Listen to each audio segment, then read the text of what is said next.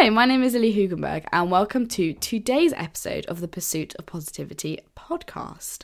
Before I begin, if you can interact with the podcast in any way, shape or form by giving it a like, a rating or a review, doing any of those things helps me out massively, and you're all incredible for doing it so often, and it's genuinely amazing to know that you guys are really enjoying the podcast.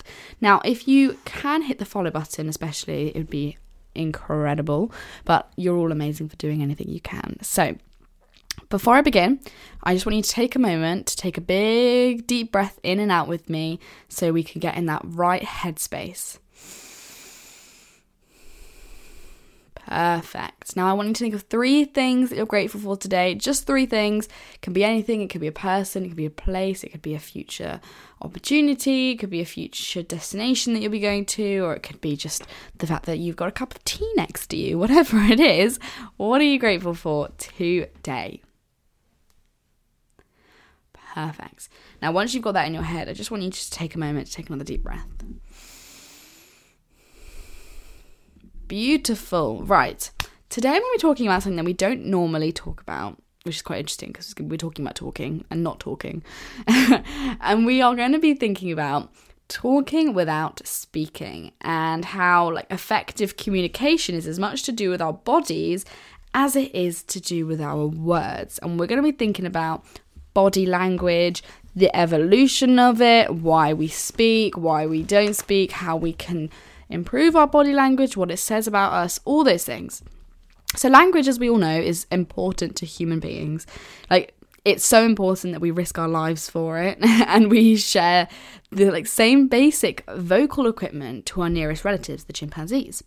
But in order to produce a greater variety of sounds with more precision, our tongues had to get longer, basically, and move down our throat, which leads to our larynx being pushed further down, and a longer neck, therefore, is developed.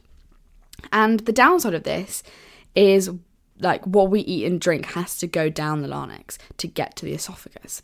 And when it misses and goes down the wrong hole, we choke. Whereas with other animals, the larynx kind of forms a valve to prevent this, which is potentially more evolutionary successful, but we have it for a certain reason, obviously.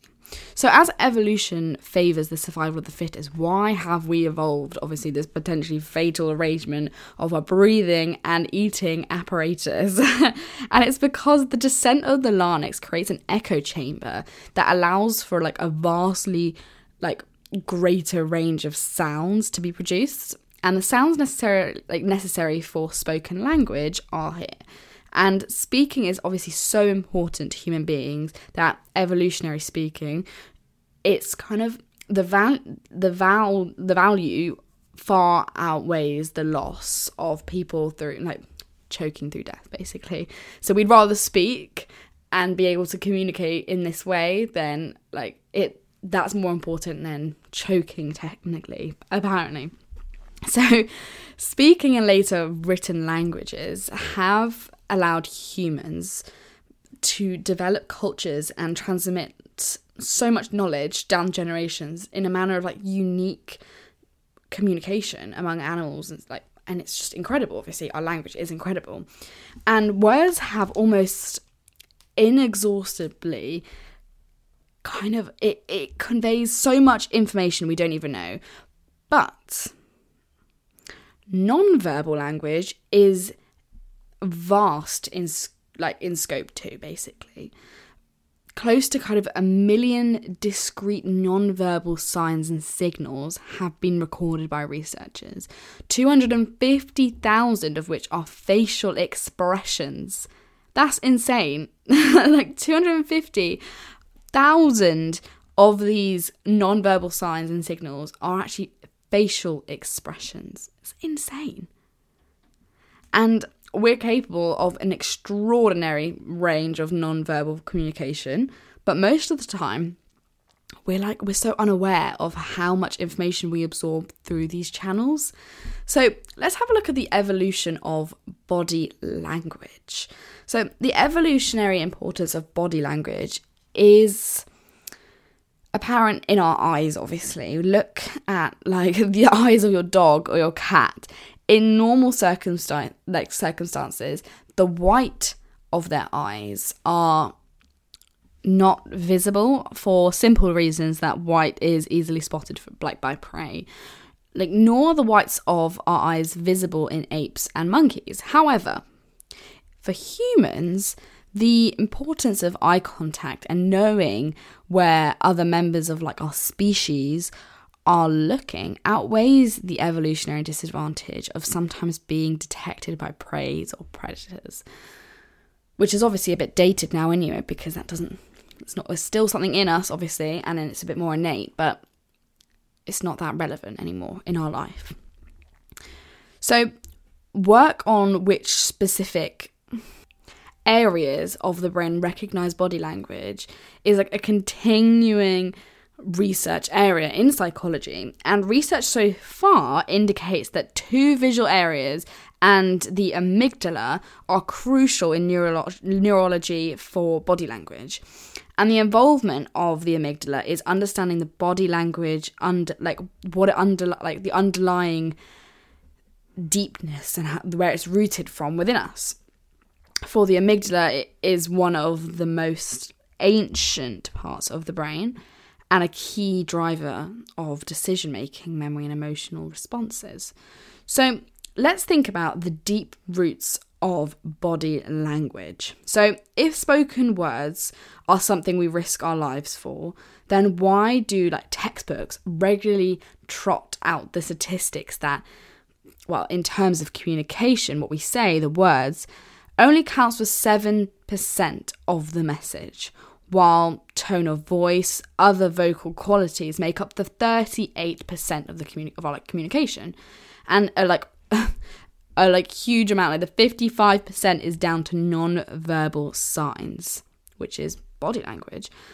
If we risk our lives for the ability to speak, in terms of choking, we would rather speak than choke to death, obviously, why don't we use it more in our communication? If it's only 7%, whereas body language is 55% of our communication, why are we only using 70% of something that we risk our lives to have in our human body? So it's because our ability to use body language is relatively recent to evolutionary development. The originating part of it originated somewhere between 2 million and 500,000 years ago.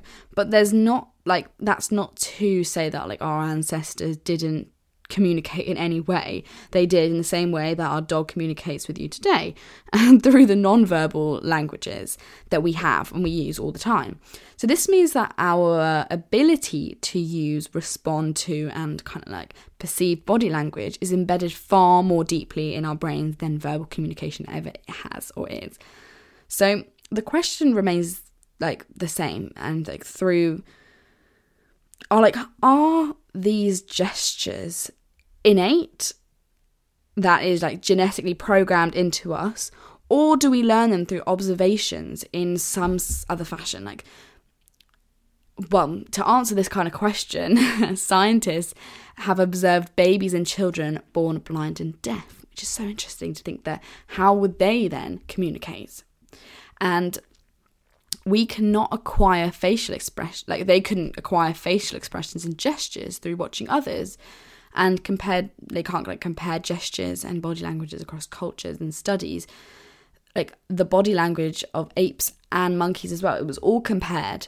So what did they learn? So pulling this research together indicates that some aspects of our body language, they are natural, part of that toolkit that comes with being born and a human being, in the same way that babies have know how to, let's say, feed off their mother without being taught this, they just know, whereas others are learnt, with some falling in that in-between category that is language, for which we have a specific genetic propensity with it, but the exact form of language depends on the particular culture in which we were born. And it's good to know, therefore, that the smile is built into our genetic substance. Children born deaf and blind start to smile in the same way that sighted and hearing able children do. So scientists have found that the key human facial expressions occur universally across cultures, which strongly suggests that they are innate too. And these 7 universally recognized expressions are things like joy, sadness, fear, anger, surprise, disgust, and contempt. And that the most famous proof of this was the research by Paul Ekman, where he kind of presented the people of an extremely remote tribe in Papua New Guinea, with the simple story scenario, and asked them to select a photo with the expression that best expressed the reaction of the story's hero. And even though the pictures were of Westerners, the tribesmen correctly picked the pictures and pointed them to that kind of expression. And at the end of the scale, most hand gestures, from the obscene to the encouraging hand gestures, are culturally determined, although the open palm gesture denotes peaceful interactions, appears to be innate as well. And it's these gestures that are liable to causing the worst cultural misunderstandings. And according to body language experts, the okay gesture, when you put your thumb and your index finger together, kind of okay, which usually means okay in most Western cultures, but in France it also means 0, and in Japan it means money, and in Greece it's a sexual insult. So when traveling overseas, ask your host to show you the kind of more common local hand gestures so you avoid making cultural mistakes like that, because you don't want that. So in between the two extremes, there's a range of gestures about which scientists are still unsure. For instance, when a man and a woman press against each other in close quarters, the women pass each other in close quarters, and men will turn towards the women, whereas men will turn towards the women will turn towards the man. And we do not know whether this is innate or learned behavior. And another interesting thing actually is gender differences, and how the way we put coats on, right arm first for men, left arm first for women, which I thought was really interesting. And I feel we should kind of look at that now. So apparently women put them on, the left arm first, and men put right arm first. That's interesting. And it's clear also, however, that women's intuition has its origin in a far greater ability. Women have to they have a better gauge of body language than men. For instance, when scientists showed they showed a silent film to men and women, taking into account that they were the subjects basically, and the women taking part in the experiment were far better at telling what happened between the two people than the men. And this reflects a profound difference in neurological organization over MRIs that show that women's brains have more areas involved with decoding behavior than men, which is really interesting.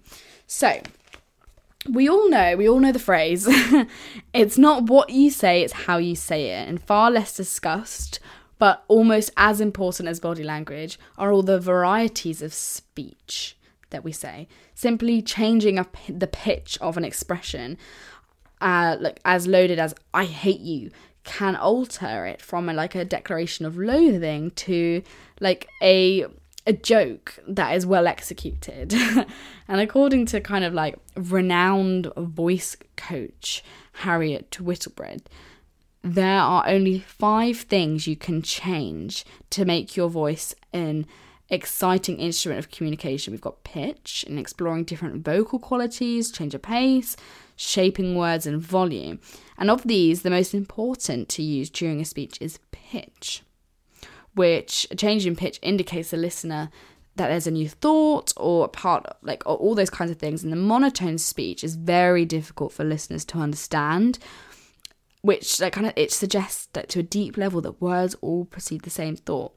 So new thoughts, new pitch. And she said that make sure that your praise is vocally more interesting than your telling off, which is interesting. So that is kind of the basics of, and the evolutionary side of body language. Now, we have obviously got magazines that are full of articles that claim to teach the reader how to read body language.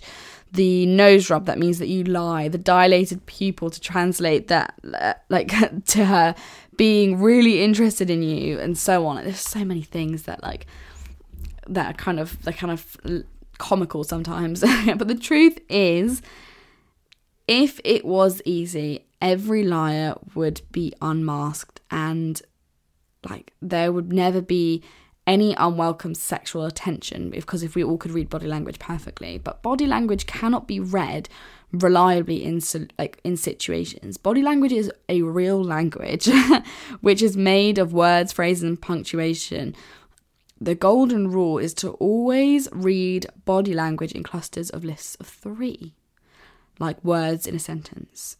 So if, let's say, a salesman tells you it's the best deal that they've ever made, and during the pitch briefly covering their mouth, touching their nose, scratching their neck, then they're probably trying to sell you something really rubbish. But similarly, if the woman whom a man is talking to flicks back her hair, exposes her her underside of her wrists, and moves her handbag closer, they're probably she probably would not be adverse to being asked out on a date. Maybe this could be something that maybe shows that she's open. All these things. But we want to know how to be good at body language. We want to know how to communicate well, even if it's our thoughts. So having positive body language is pretty simple. I listened to about 3 or so TED Talks and podcasts about body language, and I learned a few things.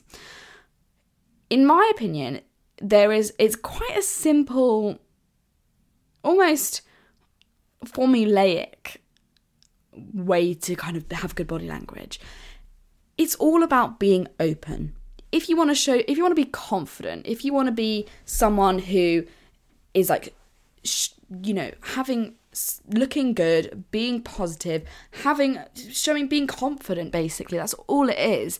We all want to be more confident. How do we become more confident? Well, it's all about our body language, which means we have to be open. If you look at someone who walks into a room and they're closed off, hands are really close to their body, they sit down, their legs are crossed, they're very closed, you think they're not very confident. But then if you want to be more confident, you have to open up your body, your shoulders back, arms back, legs, crossed or uncrossed, whatever works for you. But it's how you do things. It's about taking up space. If I'm sat in the corner and my hands are not making any hand gestures and I'm kind of looking down a bit, it gives off the worst impression. We want to be having our hands open, hand gestures, movement, taking up space. And I know it's difficult, I know it's hard, but I never used to be I was quite a confident person for a while, but there was times where I wasn't as confident. And in situations where I'm in a little bit of a moment of unsureness, I'm not feeling so confident in my ability or the situation, I always make sure I do these 3 things. I make sure that there's a really famous podcast of I can't remember what her name was, the second most watched TED Talk, and she said the power stance. You go into the bathroom toilet and you put your hands on your hips and you just do that for a bit and you feel powered. Well, I make sure I take a deep breath and I roll my shoulders back and I have my arms open. For me, it's a lot more about my upper body, which makes me feel more confident. And that is a really big deal for me, I think. Having that moment of just rolling my shoulders back, opening my arms up, kind of leaning back, not leaning so far forward and crouched over. It's more about the leaning back. Looking confident, that is how we have good body language. So when also we have online body language now, because obviously we are in the world of Zoom and we are constantly doing Zoom meetings. So we've got online body language. So with the shift to obviously our online communication, like a whole new avenue of miscommunication has opened up as well. And everyone can think of examples of like email conversations that become like misconstrued in some way that would never have happened if the people were talking in a face-to-face conversation. So there are some useful advice that I've got, well, a bit of useful advice for navigating these minefields in this kind of field that we're all in now. So Skype type calls allow you to stare at a person and study their expressions and behaviours, which is something that you can't do in real life situations. So people are more critical of you when you're on this kind of Zoom call than in real life, and are more likely to detect small movements and gestures on your face. So young people who exclusively use messaging and text can always use emojis and things because they convey meaning that and the feelings through kind of pictures of faces. And without emojis, your text is likely to maybe be misinterpreted. So for example, you make sure, like, you make a humorous, like, little comment, and it doesn't come across as sarcastic because you haven't put a facial expression next to it. So it's an interesting lesson to take away in the world of communication, online communication specifically, and it's the power of our facial expressions, especially if you were going to say the same thing on an email that you are doing in person. We need to make sure we actually have a difference. We have the tone, we have the communication, we have that eye contact, we have the hand gestures, the movement, the openness. We're not sat in a corner, like, it's openness. That is the key here that I have learned through experience, through watching other people. While I was planning this episode, it took me a couple of days to actually just I was focusing on it a lot, because then I looked around and when I was out and about and I was sat down, maybe having a coffee, and I would see people and the way that they interacted and the way that they, their movements were. And you can really think about the good and bad levels of body language. And as body language is 55% of our communication, we have to start understanding how we can have good body language communication. So it's that idea of, when parents would say to you, sit up, because it's not respectful if you're slouching down. It's about respecting yourself. It's about having that self-respect, self-confidence in yourself, being open, sitting up when you're talking to someone, not being on your phone, doing those little things that help you become more confident and have good body language. You're perceived as a more, confident human being, which is what we all want. We don't want to be that kind of person in the corner who's, sat down and cross-armed. We don't want that. So try it out. Whenever you're talking to someone, I want you to try and adjust your body language. Focus on your body language. 55% of our communication is our body language. If you are upset and angry, it's in your body language. If you are happy for someone, it's your body language. All of those things, it's so important. And it's really interesting to understand where it comes from, because we don't really know this normally. We don't get taught this in school. You don't know it, and it's something that's so interesting to think about. So that is what I have for you for today's episode. If you enjoyed, definitely interact with the podcast if you can. I love you all so much, and I hope that you interact and follow and do whatever you can, because you're all amazing. So thank you so much for listening, and I'll see you again in another episode soon.